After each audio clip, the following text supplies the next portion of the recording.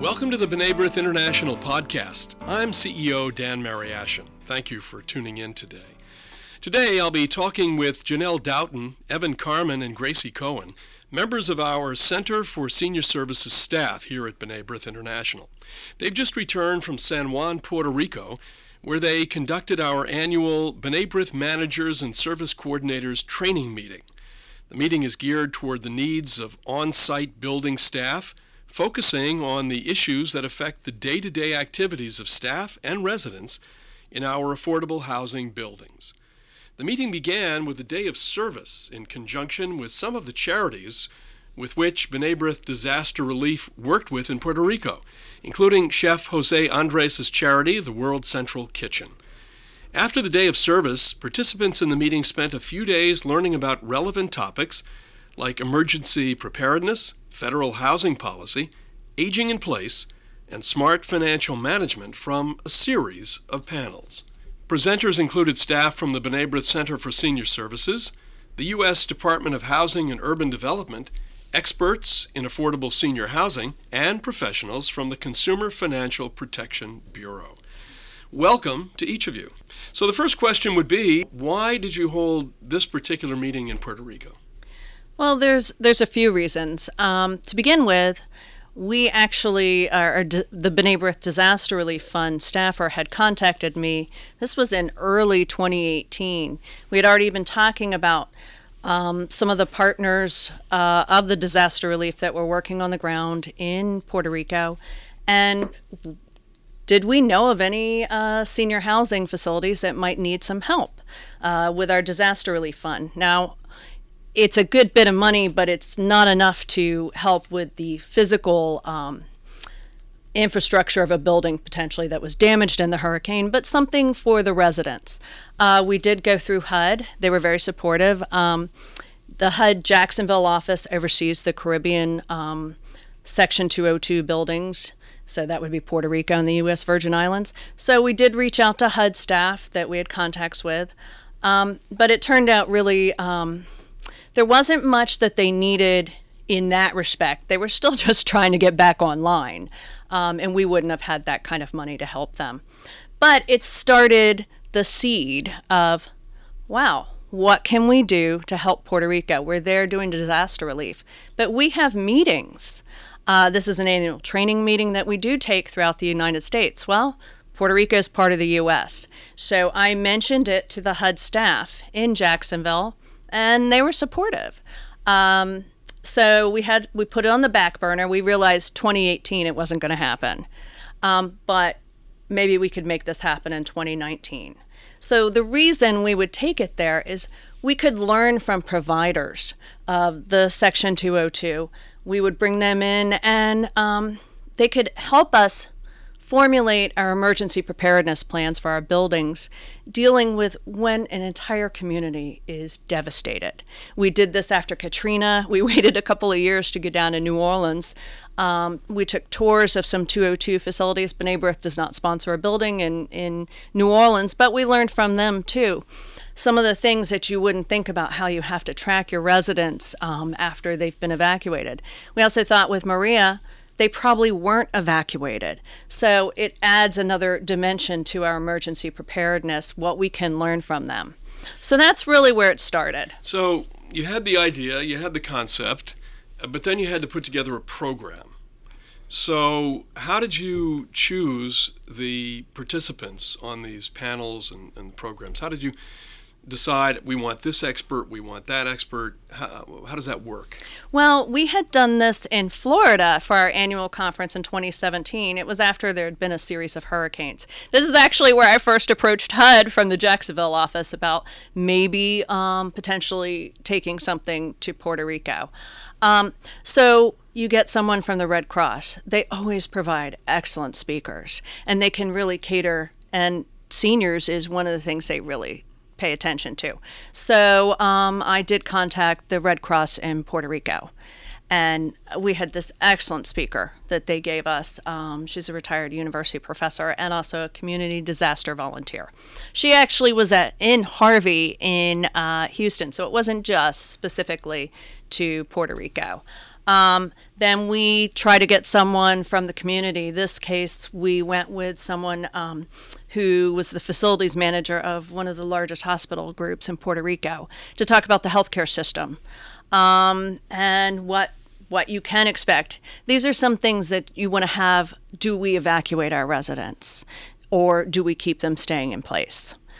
So we were very lucky that HUD was so supportive. They sent their national disaster coordinator to be part of that panel. But we also focused on other things, building emergencies as well. One of the great things is because there has been no training for Section 202 on-site staff since pre-Maria. HUD asked us to invite providers from local buildings in Puerto Rico. We had 8 people, and they were very appreciative. And we learned from them, too. They really shared their experiences. So you wanted to learn from others' experiences. What did you learn, before we get into the housing part, what did you learn about, because you were talking to people who had experienced this terrible hurricane. What did they tell you? Did you get a better insight into what it is to be at ground zero in a natural disaster like that? Well, certainly. I mean, it was extreme. I think we learned a lot after Katrina, too. That was pretty extreme. But it was extreme because hearing from people talking about 8 months without electricity, how do you deal with that? And you throw in that you've got an aging population. People talked about having no running water for months. So luckily, most 202s nowadays will have generators.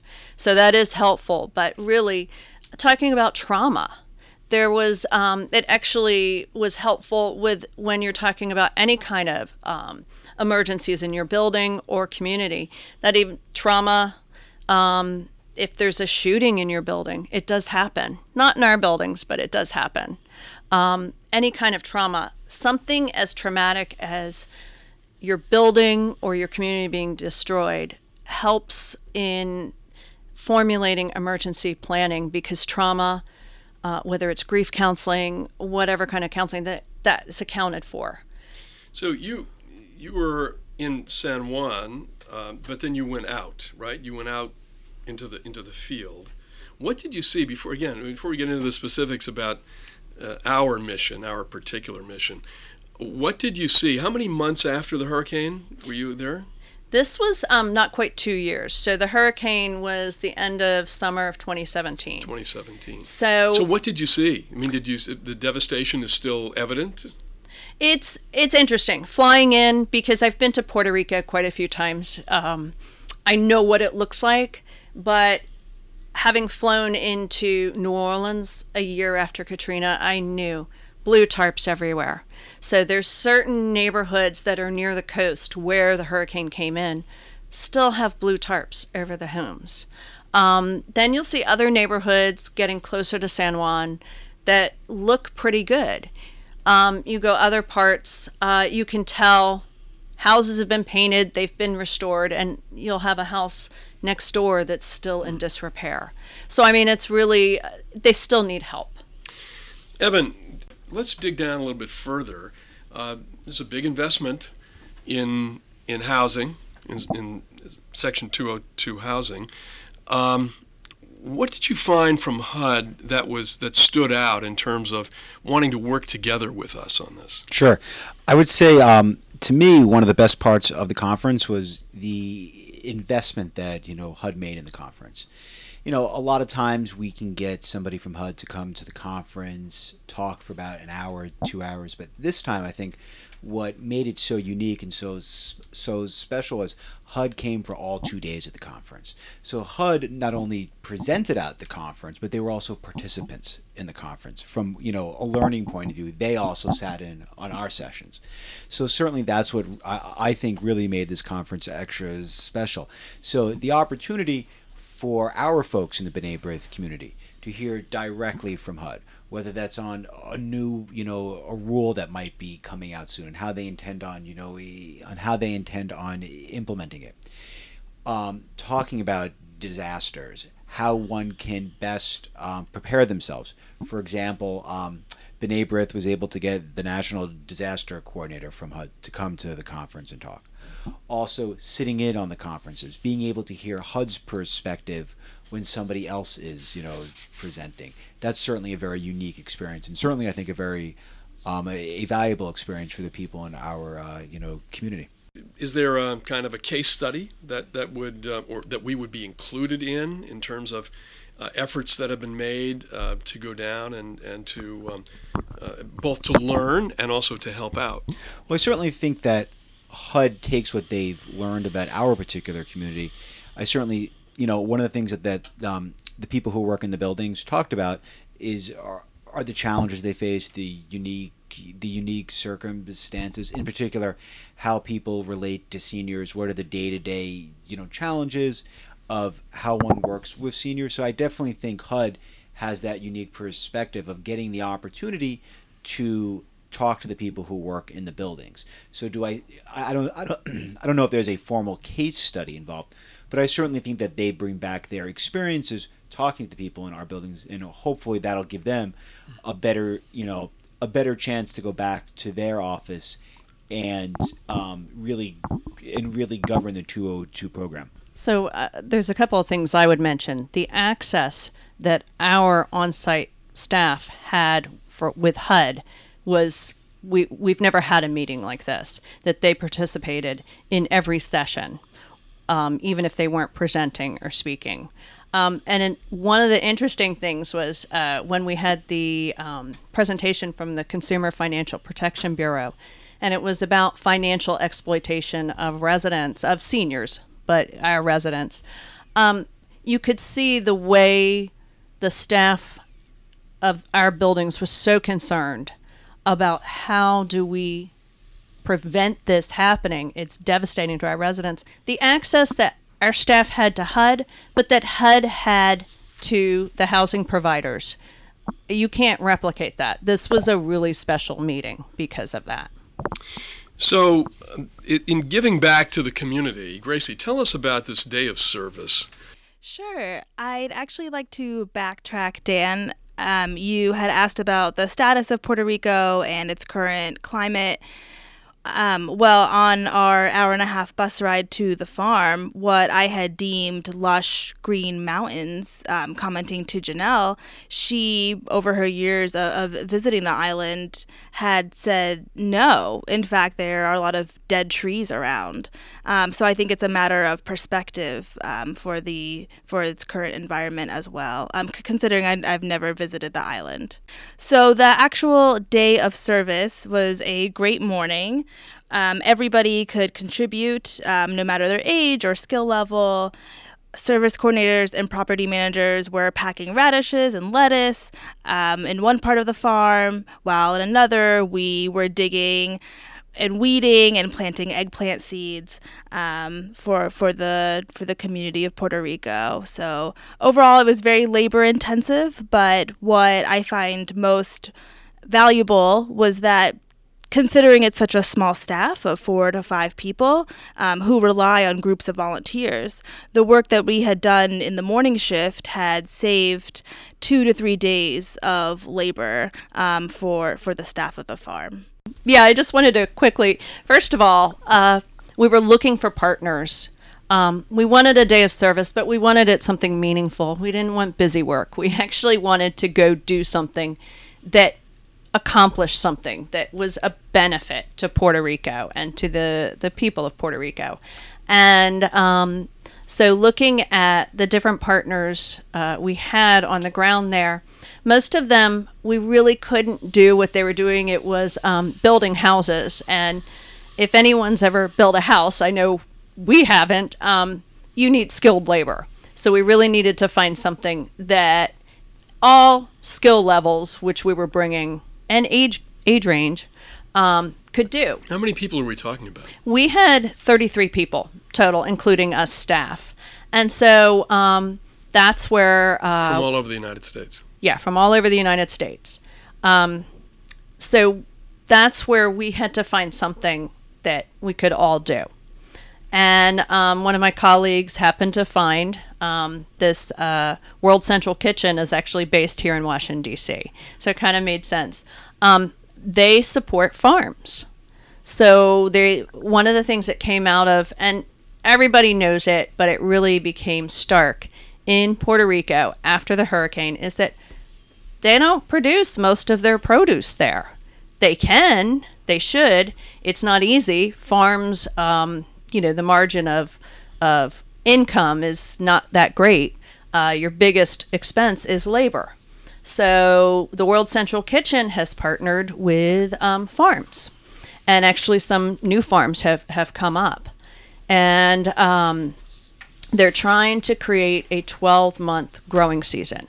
And with labor being the most expensive part of these farms, the World Central Kitchen, through their nonprofit status, has been able to provide volunteers. So you tell them, in 2 months, we're going to have 33 people there. They find farms that need work, need labor. And so they told us where we were going. Bonito, Puerto Rico. It's about an hour and a half up in the mountains of Puerto Rico from San Juan. We got up at 6:30. We left at 6:30 in the morning. We got up much earlier. And windy mountain roads, got there to do our service. Yeah, did the folks that you worked with, did they talk about the hurricane? Not really. What we talked about is where everybody was from. One of the guys that we worked with, he lived in New Jersey for a while, and we talked about that actually my uncle had a farm in New Jersey. And so we talked about farming. This is really his passion. So it's interesting.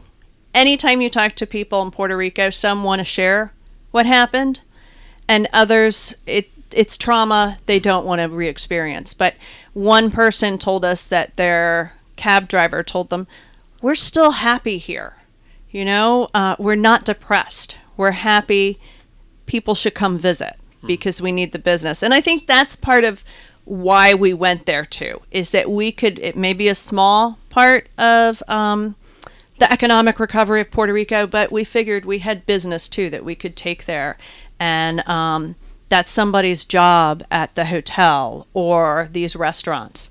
One thing I wanted to mention, as soon as we got to the farm and we got off the buses, they told us, first thing, we're going to have you spread out mulch on already these planted plant beds.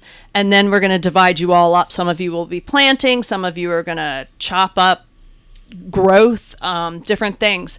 So we had to move mulch to these plant beds. And at first, everybody was so enthusiastic. We were basically knocking each other around. So we had to come up with a system. We had wheelbarrows. People had buckets or shovels.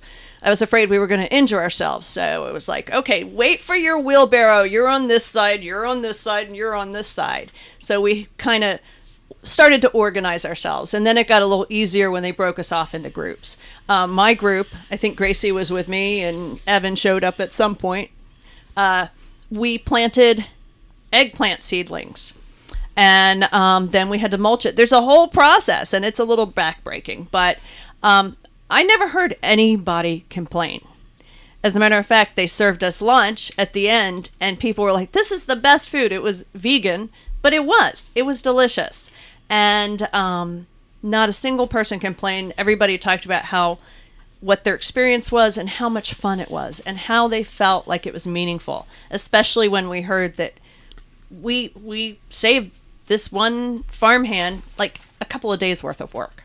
Well, we take a lot for granted. I mean, those of us who just go into the supermarket and take radishes and lettuce off out of the case, and we don't think about the intensive labor that goes into it. So I'm sure that was a great learning experience for all of you, and I'm sure that your work was deeply appreciated, as you said, in terms of helping that particular individual get those vegetables ready to go to market. So it must have been really a terrific experience.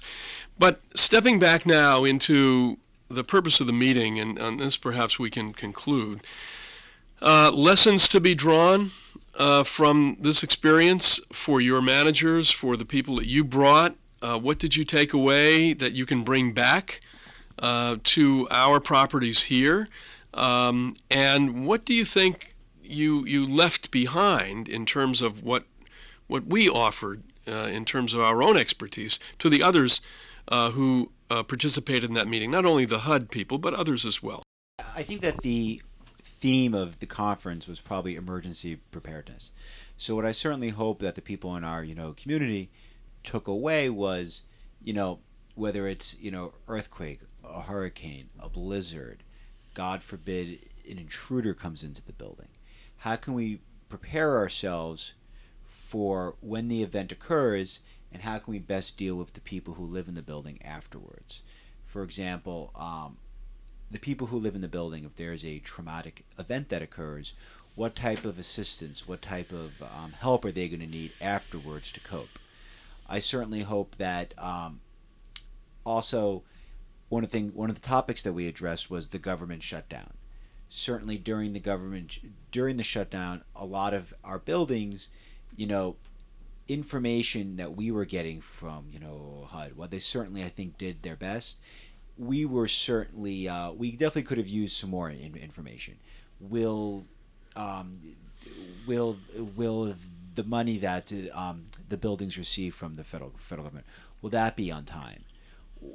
Certainly I think sometimes it can create a little anxiety in the building for the people who live in the building, and certainly we don't want to create anxiety for low income seniors.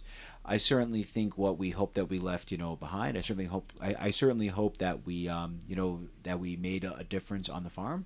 And I certainly hope that we contributed a little bit economically. Do you think you'll incorporate the Community Day of Service into future meetings? As a matter of fact, we talked about that. Yes, we want to.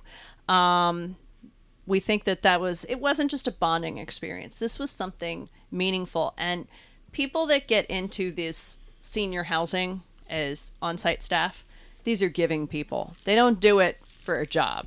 They want to help people. So it really made the meeting special, and we realized there'll be more opportunities, and it's something we can definitely do. And I think that's the great thing about being part of B'nai B'rith.